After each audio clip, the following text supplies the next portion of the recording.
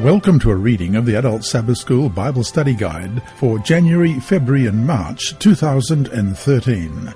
Titled Origins, this podcast is brought to you by the Sabbath School Department, Christian Services for the Blind and Hearing Impaired, and through the services of Adventist Media Network. Lesson 2 for January 5 to 11, Creation, Forming the World. Sabbath afternoon, January 5. Our memory text this week is Isaiah 45, verse 18.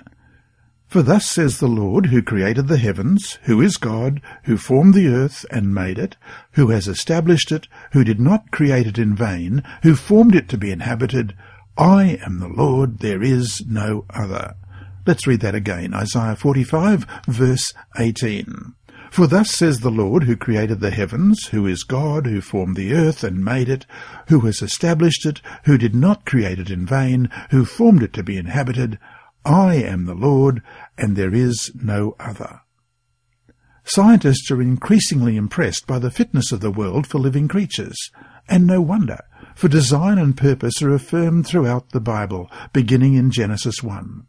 Starting with a planet that was unformed and unfilled, God spent the first 3 days forming the world for occupation, and the last 3 filling it. This week's lesson focuses on those first 3 days of the creation week. Some scholars have objected to the idea that God would impose a purpose on nature, arguing instead that he simply allowed the material world to be itself and to develop by natural processes supposedly inherent in itself. This is a common theme among those who promote various forms of theistic evolution. Yet such ideas are not compatible with Scripture or with our understanding of creation. The universe has no inherent will of its own.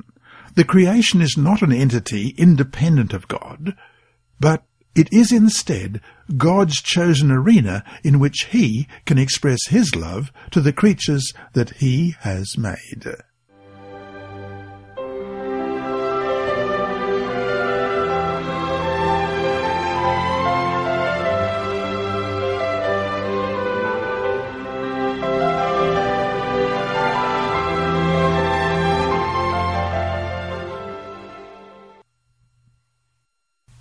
Sunday, January 6, without form and void.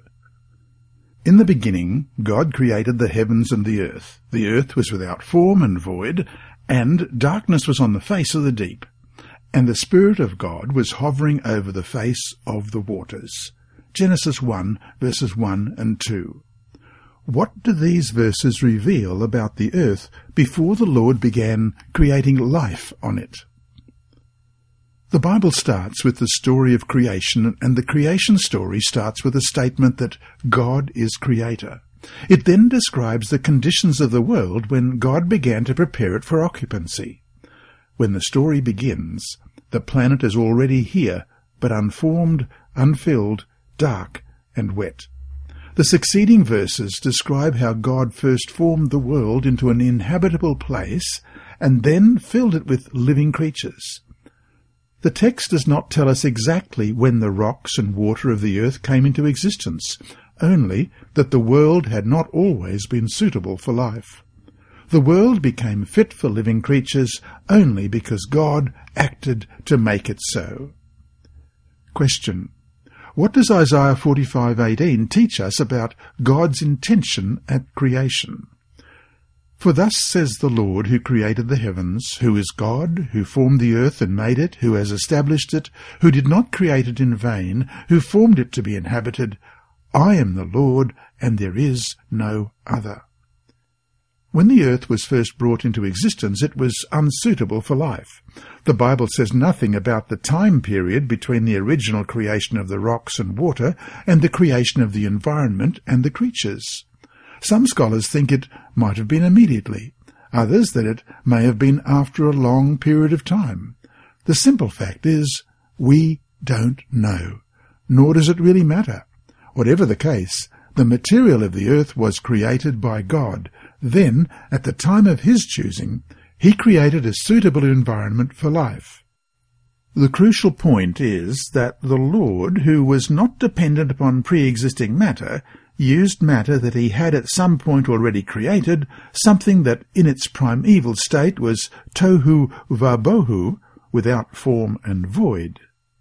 Then afterwards, through the power of his word, he created our inhabitable world.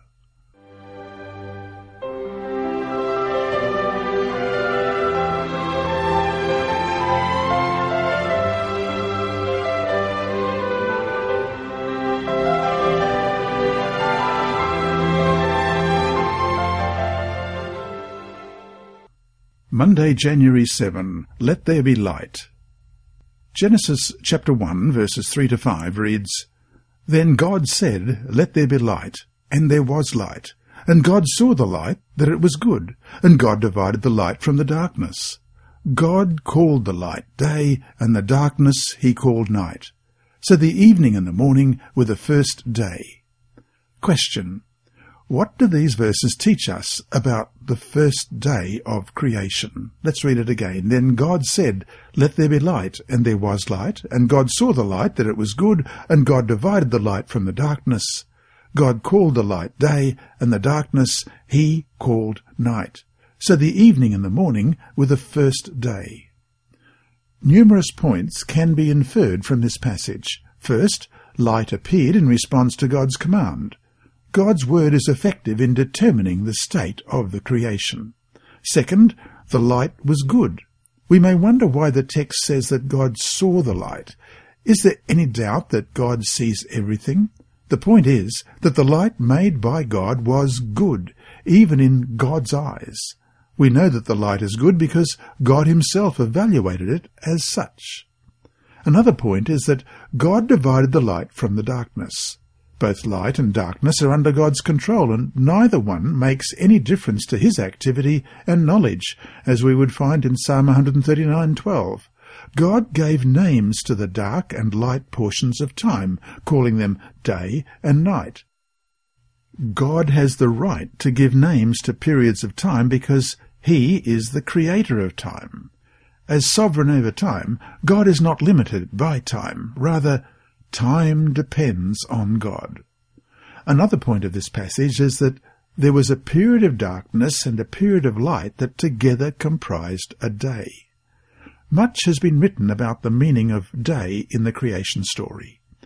We will consider this question later, but we note in passing that the first day was composed of a period of darkness and a period of light, in the same way that we observe days now.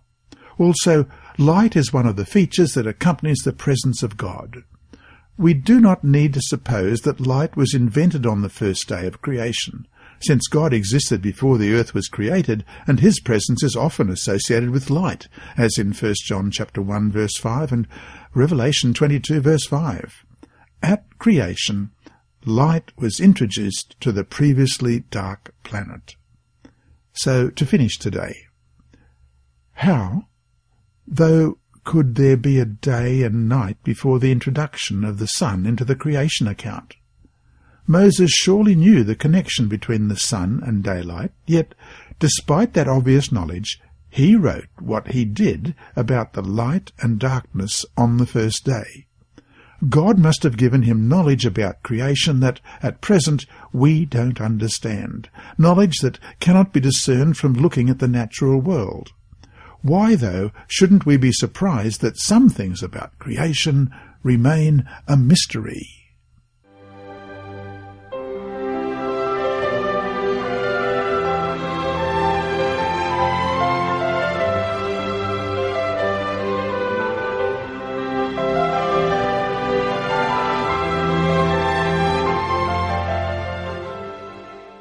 Tuesday, January 8. The Heaven Created. Genesis chapter 1, verses 6 to 8 reads, Then God said, Let there be a firmament in the midst of the waters, and let it divide the waters from the waters. Thus God made the firmament, and divided the waters which were under the firmament from the waters which were above the firmament. And it was so. And God called the firmament heaven. So the evening and the morning were the second day. God created the firmament, appointed its function, and gave it a name, heaven. The function of the firmament, heaven, was to divide the water below from the water above it. Today we would probably use the term sky, and recognize the division of the sky into the atmosphere, which is a part of our environment, and the space beyond our atmosphere where the sun, moon, and stars exist. The atmosphere appears to be the portion of the heaven that was formed on the second day of creation. The atmosphere provides a method for moving water uphill. Water can evaporate and enter the atmosphere, where it can be transported to any place on the earth. Then it can be brought back to the surface, either through the mist as described in Genesis 2:6, or as rain. God named the firmament, signifying his sovereignty over it. The act of naming implies that God is sovereign over space. Space does not limit God's actions in any way because he created it and rules it. As with the lighting of the world on the first day, the creation of the firmament was completed before the end of the second day, another dark period of evening and a light period of morning. Much discussion has centered on the meaning of the word firmament. The Hebrew word rakia is sometimes used to describe a sheet of metal that has been hammered into a thin sheet, hence the term firmament. Critics have argued that the ancient Hebrews actually believed there was a hard surface above the earth. Thus they argue that because no such thing exists, the Bible account is wrong. But this is faulty reasoning. The use of the word firmament in that context simply applies to the sky above, both the atmosphere and the space itself. We only have to look at the immediate context to know what is being talked about. In Genesis, the birds are described as flying on the face of the firmament in Genesis 1:20, and in another place, the firmament is where the sun and the moon are seen, Genesis 1:14. Obviously, the birds don't fly in the part of the rakia where the sun and moon are. So to finish today, whatever the mysteries of the creation narrative itself, one point comes through very clearly. Nothing is left to chance. Why is that point important for us to know, especially at a time when many believe that chance played a big role in our creation?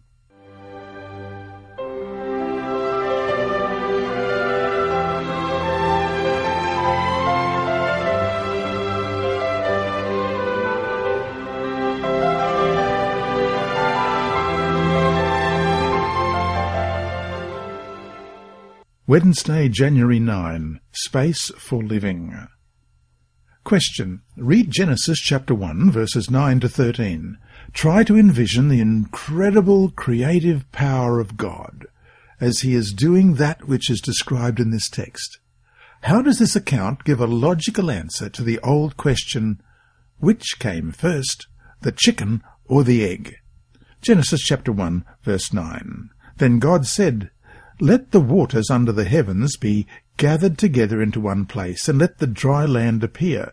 And it was so. And God called the dry land earth, and the gathering together of the waters he called seas. And God saw that it was good.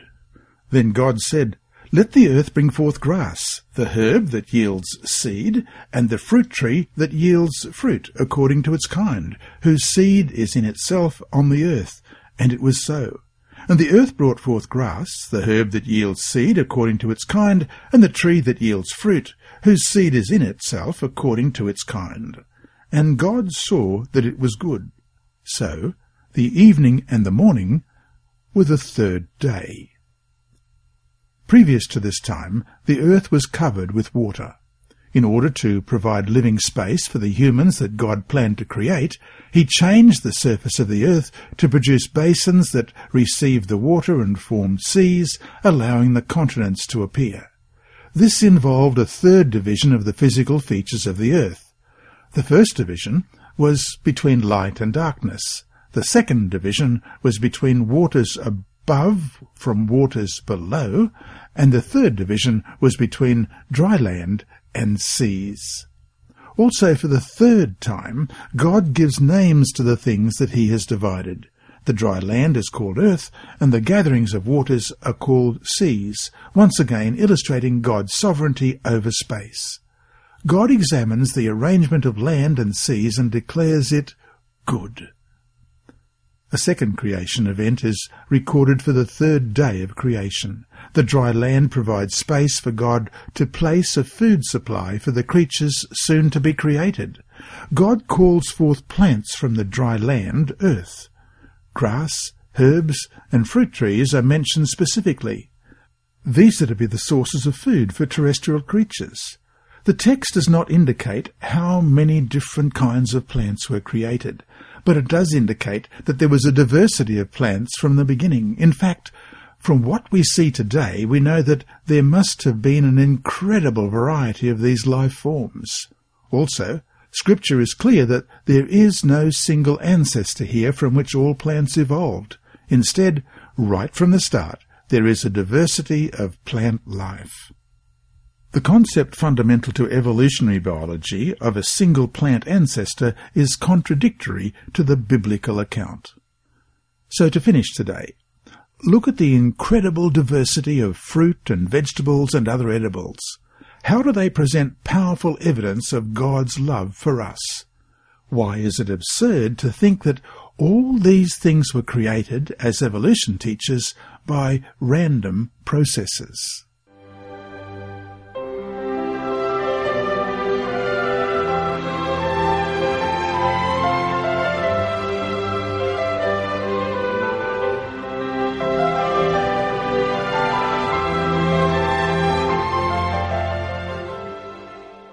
1 Thursday, January 10. God's all-powerful Word. Question. What do the following texts teach us about the power of God's Word? First of all, 2 Corinthians chapter 4, verse 6. For it is the God who commanded light to shine out of darkness, who has shone in our hearts to give the light of the knowledge of the glory of God in the face of Christ Jesus. And the second verse is Isaiah chapter 55 and verse 11. So shall my word be that goes forth from my mouth. It shall not return to me void, but it shall accomplish what I please, and it shall prosper in the thing for which I sent it. And the last one is 2 Peter chapter 3 and verse 5. For this they wilfully forget, that by the word of God the heavens were of old, and the earth standing out of water, and in the water. The Bible teaches that God created out of nothing, ex nihilo, by the power of his word and without conflict or resistance in any form. This view of creation is unique to the Hebrews among all the peoples of the ancient world. Most non-biblical creation stories tell of conflict and violence in creation. For example, the ancient Babylonians had a creation story in which the monster Apsu and his consort Tiamat produced a generation of deities that they then attempt to destroy. But Tiamat is killed in the battle. Her body is divided into two parts, one that forms the heavens and the other that form the earth. Modern men have also created a popular story of creation through violence. According to this story, God willfully created a world in which resources would be in short supply, causing competition among individuals, with the result being that weaker individuals would be eliminated by the stronger. Over time, according to this modern story, organisms have become more and more complex, ultimately producing humans and all other living organisms from a common ancestor. Yet, the gods of evolutionary theory, random mutation and natural selection, are not the same as the God of the Bible. The God of the Bible is the defender of the weak and the generous provider for all creatures. Death, suffering, and other evils were not caused by God. On the contrary, they came as a natural result of rebellion against his good rulership. The gods of evolutionary theory use competition and elimination of the weak by the strong in order to create. Even worse, they are responsible for death and suffering. Indeed, death and suffering are their very means of creating. Thus, Genesis 1 and 2 cannot in any way be harmonized with modern evolutionary theory.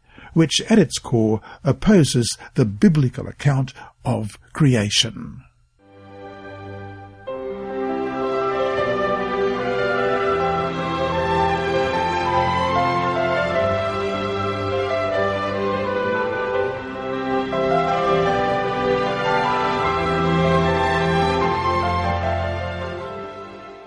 Friday, January 11. Though Scripture doesn't explicitly say it, we have good biblical reasons for believing that the universe existed long before life on earth began. First, in Job 38, 4-6, God states that there were living beings who shouted for joy when God formed the world. This implies pre-existing beings who lived in the universe before the earth was created. The reference to an onlooking universe in 1 Corinthians 4:9 may refer to the same group of beings. Second, the serpent was present in the Garden of Eden before Adam and Eve sinned. In Revelation 12:9, the serpent is defined as Satan, who was thrown out of heaven. Jesus said that he saw this happen in Luke 10:18. Ezekiel 28:14 and 15 describe the covering cherub who was perfect at first but eventually rebelled. This implies that there was a period of time before Satan's rebellion, and that presumably Satan lived in the universe also. These texts indicate that Adam and Eve were not the first beings created. From the book Patriarchs and Prophets, page 44, we read, "As the earth came forth from the hand of its maker, it was exceedingly beautiful. Its surface was diversified with mountains, hills, and plains, interspersed with noble rivers and lovely lakes. But the hills and mountains were not abrupt and rugged, abounding in terrific steeps and frightful chasms as they now do. The sharp, ragged edges of earth's rocky framework were buried beneath the fruitful soil, which everywhere produced a luxuriant growth of verdure. There were no loathsome swamps or barren deserts. Graceful shrubs and delicate flowers greeted the eye at every turn. The heights were crowned with trees more majestic than any that now exist. The air, untainted by foul miasma, was clear and healthful. The entire landscape outvied in beauty the decorated grounds of the proudest palace. The angelic host viewed the scene with delight and rejoiced in the wonderful works of God." And that brings us to our 3 discussion questions for this week. Number 1, identify as many features as you can that show that the world is designed. 2, what reasons can you give to show how the theory of evolution cannot be harmonized with the biblical doctrine of creation? And 3, without doubt, there are elements in the Genesis creation account that we can't explain. Why, though, is that not a reason to reject it as a literal account of the way in which God created our world?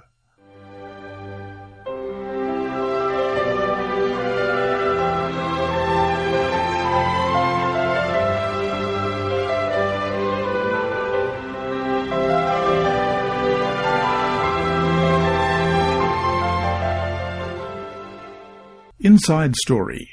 Welcome to Inside Story, our mission story for this week. It's titled A Card, a Garage Door, and a $50 Bill, and it comes from Juanita Edge, who is Communication Director of the Wisconsin Conference in the North American Division.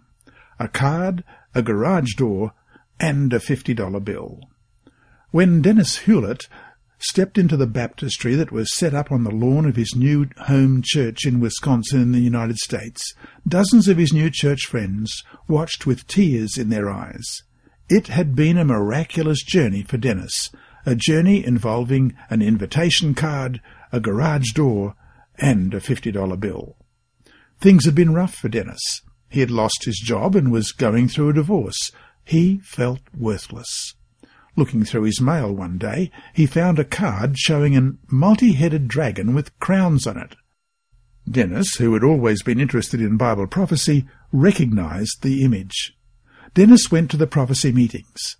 As he listened to the presenter explain the Bible truths of Daniel and Revelation to the audience, Dennis discovered that the Bible presented prophecy very differently from a series of books he had been reading on the Second Coming.